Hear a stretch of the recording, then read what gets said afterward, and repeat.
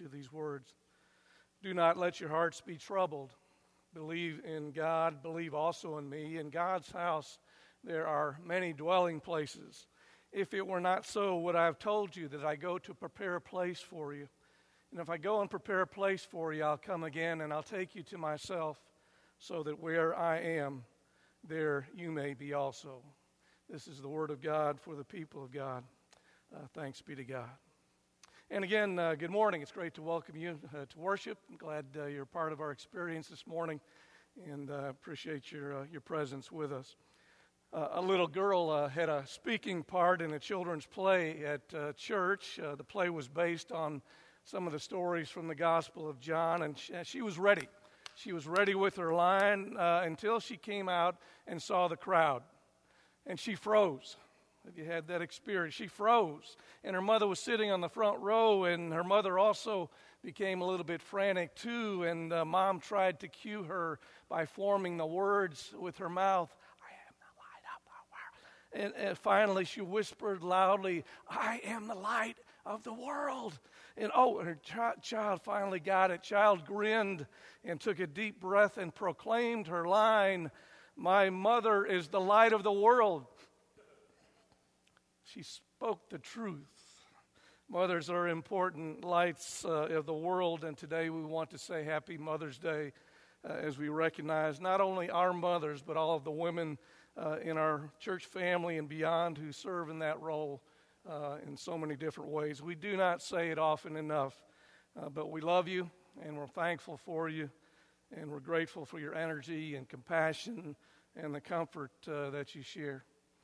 We also realize this can be a difficult day for some. Susan expressed that very eloquently in her prayer this morning, but this can also be a difficult day, and so our prayers go out to all who find this day to be challenging.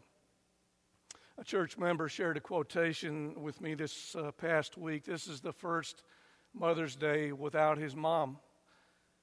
And he offered this quotation which said, Mother is consolation in time of sorrow, hope in time of grieving, and power in moments of weakness.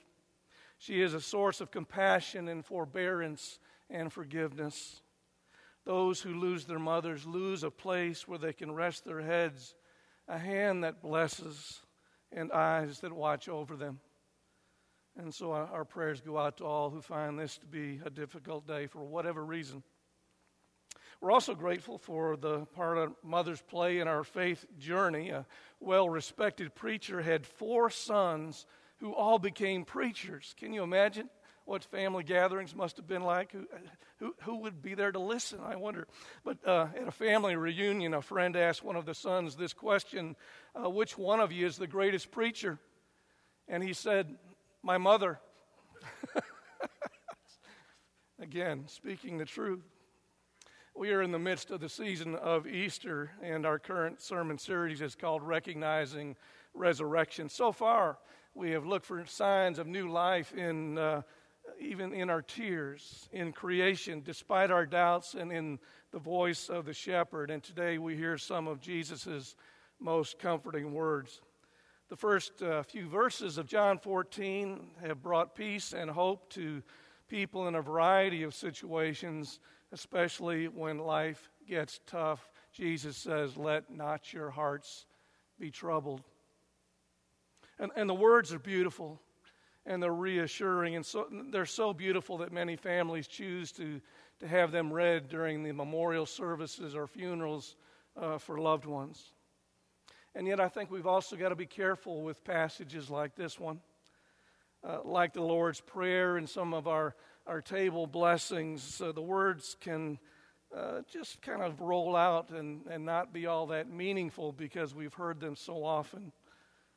But I suspect that because of the pandemic and just life in general right now, maybe we are really ready to hear these words again. And so the question I ask you this morning, what troubles your heart? What troubles your heart? The context for Jesus' conversations during the Last Supper, he offers words of comfort and assurance before his departure. His friends are bewildered. They are lost as he speaks about separation, preparation. And I wonder if we're experiencing similar feelings because of the pandemic. We have been separated from so much. And, the losses continue, and we continue to grieve. We're separated from family members and friends. So many have been separated from loved ones they have lost. We're separated from normal work and school and places of worship in those settings. We're separated from celebrations and graduations and holidays. We're separated from things we really enjoy, anything from March Madness, right, to the Derby, to, just going out to eat to our favorite restaurants. We're separated from the normal routines and rhythms of our lives. And we will be separated from summer vacations and camps and mission trips. And the hits, the hits just keep on coming. I don't know if you noticed the news last week, but in one broadcast last week, after the great news about all the COVID-19 updates, we were bombarded with 3 more frightening stories. Murder hornets have come to America. Have you seen the story? Murder hornets, and they look like something out of a Hunger Games movie. These big, scary bugs. And then the next story, in 50 years, global warming may make places where 3 billion people are now living on Earth uninhabitable. And I think about my grandsons who'll be 53 in 50 years. And then there's this new mutant strain of the COVID virus that's apparently evolving that's even more hard to control. There is speculation that the virus will be the defining event for what will become called Generation C. COVID babies will be coronials or quarantines or baby Zoomers. So we continue to be challenged in new and difficult ways. And in the midst of all of that mess, Jesus says, "Let not your hearts be troubled." And I think to myself, seriously? Really? Really? Can we find help with our separation anxiety and grief? Can we live with the assurance that we are not forgotten? Can we find comfort hoping that there is a place for us? For Bible study, sometimes I substitute words into the text to see if some new meaning or new images come to mind. And, I might insert my name to make the text become more personal. I might insert current names of events or places that are going on in the news into the text to make it more real and relevant. Or I might, consider other images for God as well.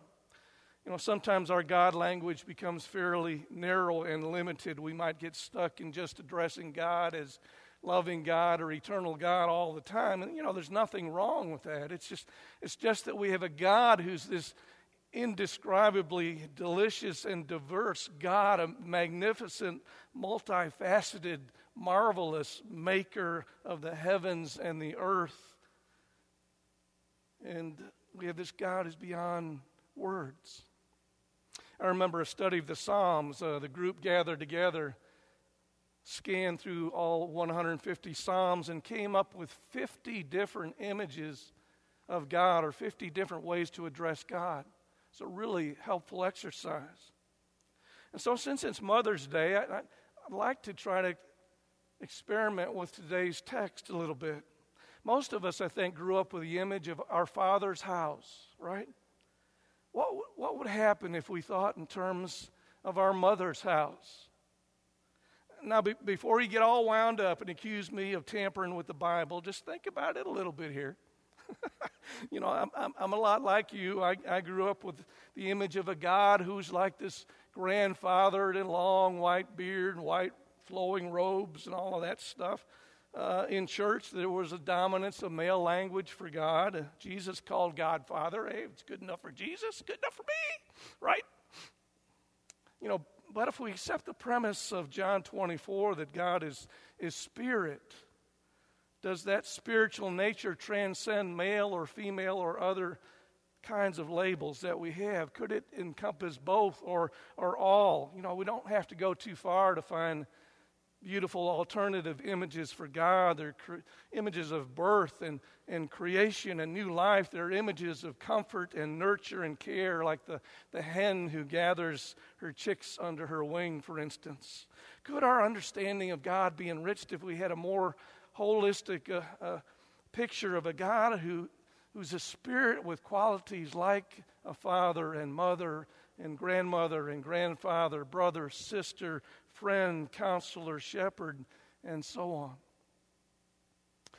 Let's get back to our passage now, and I invite you to listen closely. Maybe close your eyes if it will help. What comes to mind when I read the words in this way? Let not your hearts be troubled. Believe in God, believe also in me. In my mother's house there are many dwelling places.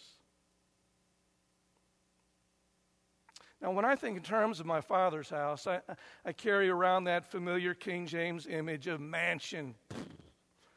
This vision of an impressive, stately white building, it comes to mind with huge columns, circular drive, gorgeous gardens, flowing fountains, acres of lush green grass, mostly an exterior picture. But when I think of my mother's house, my mind takes me on an inside tour of rooms and beautiful furnishings. I enter the living room where everything is warm and cozy. I walk into the bedrooms that are comfortable. I walk into the kitchen where a meal is being prepared, and I'm enveloped in this wonderful aroma of baking bread. And when I think of my mother's house, it's mostly an interior picture. I don't know if that's been your experience as we think about this, but it's kind of curious to me. And I wonder why those different images come to my mind. It's probably the result of experiences with my own family, if I'm being honest. When I went to my parents' house, guess what Dad showed me? Dad took me to the backyard as soon as he could. He showed me the garden. He showed me the new roof. He showed me the paint job. He showed me the tool shed, the new lawnmower. Like the home improvement show, we were into more power and grunting and groaning and grease and grit and all that kind of stuff. But Mom showed me the new bedspread where I'd be sleeping, the towels, the shower curtain, and then pretty quickly we got to the kitchen to get something to eat. I wonder if you've had similar experiences. When I talked about this with my wife, Ellen, she had an even more beautiful picture come to mind. When she thought about her mother's house, she said, I thought of my mother and her unconditional love. I asked her, didn't you think of the home where you grew up in Fort Worth, where, you spent a majority of your life? And she said, no. No, I really thought of my mother's heart. That there would always be a place in her heart for me no matter what I do.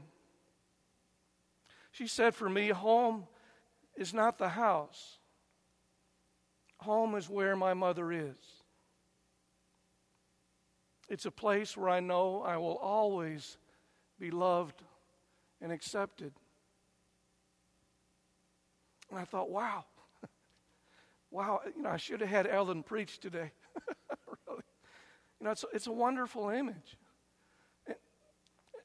And it's actually much closer to the biblical translation and meaning in the passage than some of the words that we use. Most of us grew up with the idea of the King James mansion, but that falls a little bit short. The Greek word is monai, which carries more of a meaning of abiding places or dwelling places. And so there are many abiding places for God's children. God's house is not a literal building. It's the very heart of God. Someone once said to Harry Truman's mother, "Mrs. Truman, you must be very proud of your son, that one of yours in the White House." And she said, "Yes, I am, but I have another son down the road, and I'm just as proud of him." In God, we have one who is proud of all of us, whose arms are open, longing to embrace us, whose heart is open to all of us. And that's good news. A 3-year-old climbed into his mother's lap one day, and he began to put his hand on her face, and he touched his mother's nose, and he said, "I love your nose, Mommy." And then he went through the list, grabbed her ear. I love your ear, Mommy. I love your mouth, Mommy. I love your cheeks, Mommy. All the way down through.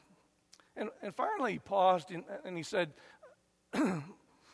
"Mommy, show me your heart." And his mother thought for a moment and said, "Honey, look into my eyes and tell me what you see. Look way, way down deep." And he got real close, just nose to nose, face to face, eyes to eyes, and he looked down deep, and he finally saw his own reflection in his mother's eyes. And he got excited, and he said, "Mommy, I can see way down deep, and what I see is me." I think that's the kind of love for which every child hungers. That's the kind of love for which we all hunger. In our mother's house, there's a God who loves us like that, even in troubling times. Even in times like these, there is a God who loves us like that, who says to us, "Do not let your hearts be troubled." You